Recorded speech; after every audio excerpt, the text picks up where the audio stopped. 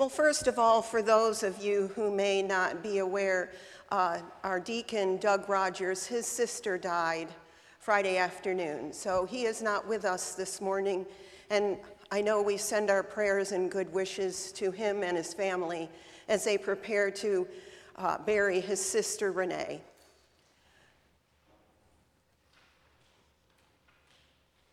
But he and I were talking last week about Thomas. He said, well, I'm preaching the Sunday after Easter. I said, yes, of course you are.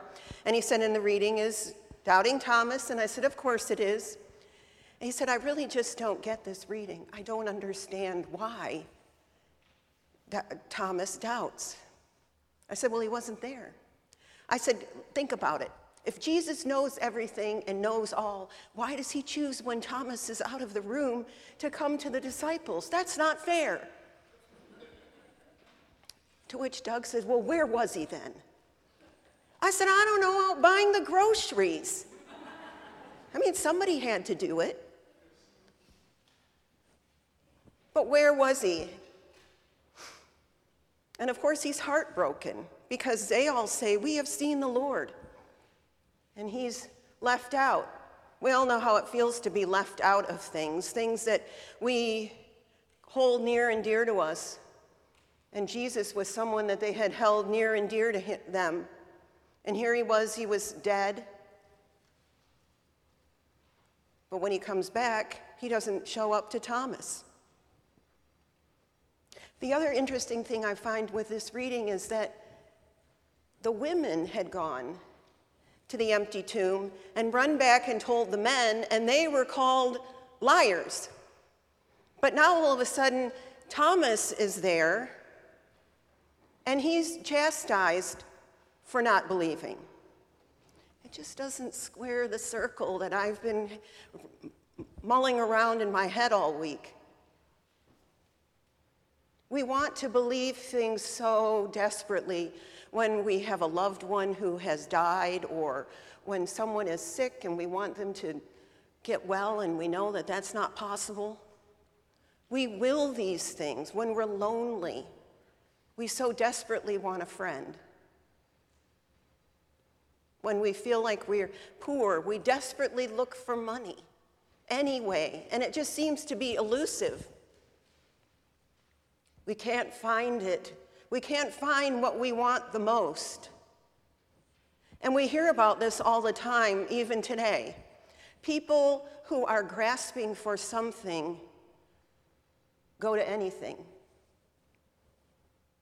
I just finished binge watching Bad Vegan on Netflix because I was alone for the weekend.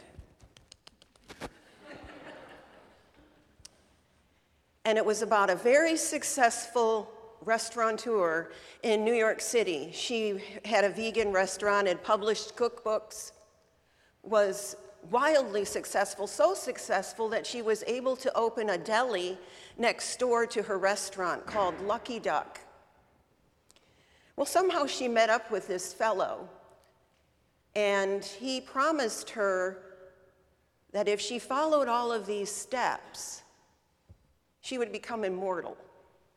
And she had a dog that she desperately loved, Leon, and that her dog would become immortal as well. And she believed him.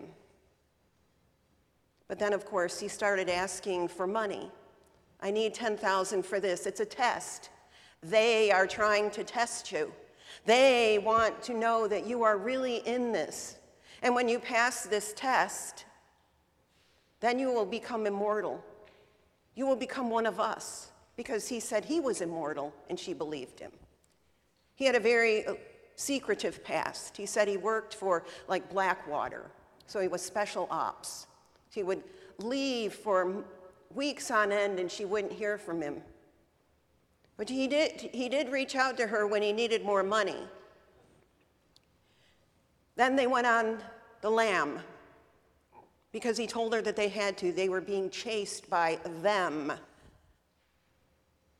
She ended up giving him $6.1 million. She lost her restaurant and the deli. She lost all of her friends because she would borrow money from them in the hopes that this was the test she could finally pass. And of course, it wasn't.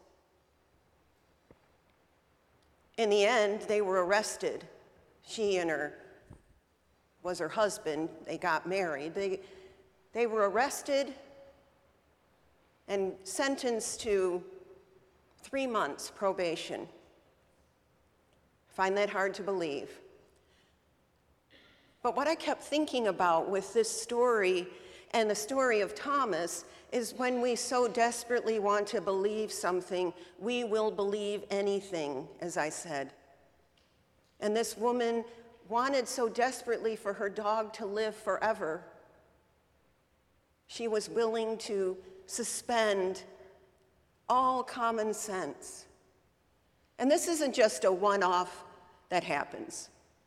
We hear about it all the time. There's another documentary on Netflix right now, The Tinder Swindler, and how this person, again, is able to take money from women. And it happens to men as well. Men are not immune from this. These are people who are searching for something, just as Thomas was searching for something. It's just that they're searching for different things. Thomas was searching for the reassurance that his Lord and Savior hadn't died, that the dream hadn't ended, that things would go on, that they would all be able to bring God's kingdom to be on earth. Sharma, the person in Bad Vegan, had her own hopes and dreams that were dashed. Because, of course, we know when we put our thoughts and our dreams and our desires in a human being, they come up short. Because we are all human, and no one can help us through the bad times except God. Yes, we have friends and family who support us and love us and care for us. But at the end of the day, it is God who carries us along. Even when we don't feel that God is with us or Jesus is with us, they are right there, standing at our shoulders, whispering in our ears, giving us hope and confidence and love and support. I felt sorry for the woman at the end of the documentary, because to put your hopes and dreams in a human is fleeting.